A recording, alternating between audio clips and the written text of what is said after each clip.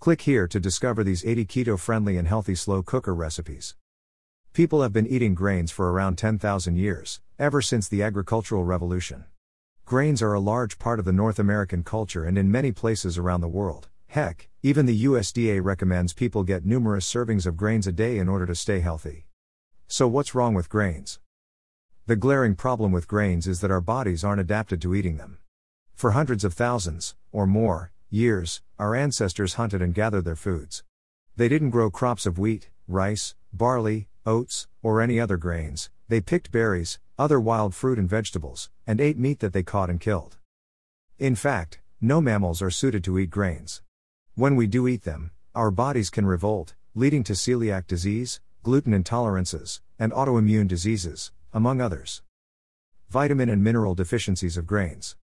The tricky part is that the more cereal grains people eat, the fewer fruits, meat, and vegetables they eat, which further contribute to the nutritional deficiencies. Grains themselves have very low levels of vitamins and minerals, and no B12.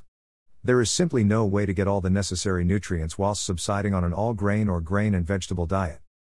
Vitamin B12, as well as several other micronutrients, is found only in animal products.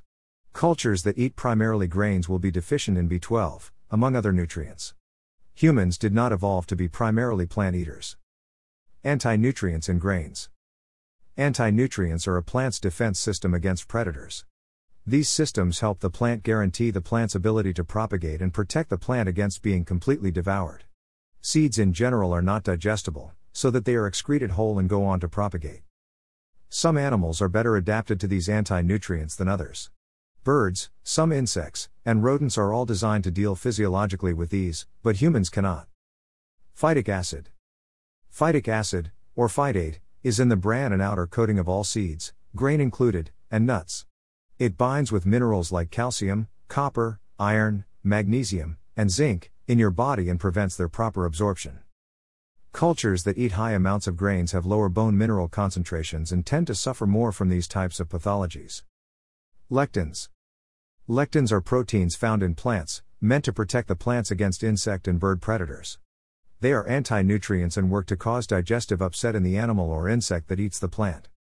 Lectins can adversely affect gut flora, cause leptin resistance, interfere with absorptive and digestive activities, and wreak some major havoc on your small intestine and immune system.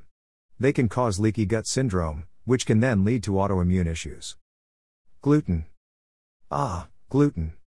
This protein is even worse than lectin and phytic acid. It's found in barley, rye, and wheat. Gluten can destroy the microvilli in the small intestine, which results in leaky gut syndrome.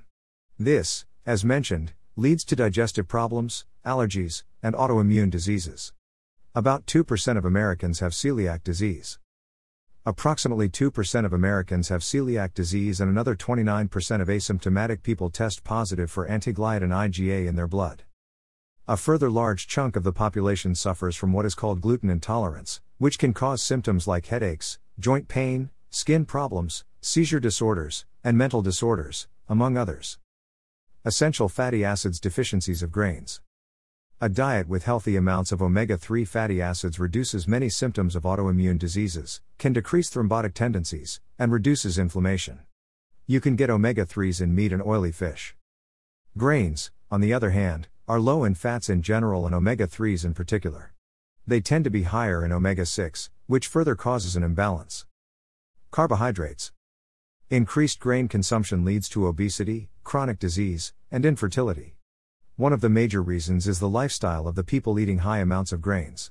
With grains comes high levels of carbohydrates, much too high for the average sedentary person. Any carbohydrate that a person eats that does not get burned as energy gets stored as fat. Throw in the other hormones that get released along with high-carb diets, insulin, adrenaline, and cortisol, to name a few, and a high-carb, high-grain diet is a problem waiting to happen. Too much fiber. Okay, you were probably raised being told that fiber is good for you, and the more the better, right? Wrong. High-fiber foods can injure the gastrointestinal tract, which then leads to an increase in the production of mucus. Many IBS sufferers complain about excess mucus, so perhaps that's a sign right there. If you want more information on fiber and how it can be bad, read Fiber Menace. Protein loss in high-grain diets. People who eat high amounts of cereal grains can suffer from inadequate growth due to a reduction in intake of amino acids and protein, back to the point where the more grains you eat, the less meat you eat. Protein in grains sits at around 12%, while the protein in lean beef is about 22%. What this means? So, with all of the things that are wrong with grains, why do we eat them? There's no reason to eat grains. A person can survive quite well without them, and one would imagine, be healthier for it. So why does the US, and the Canadian government, for that matter, recommend 6-11 servings of grains a day? This is a whole other topic, one that has to do with subsidies and, some might say, a conspiracy to keep citizens sick.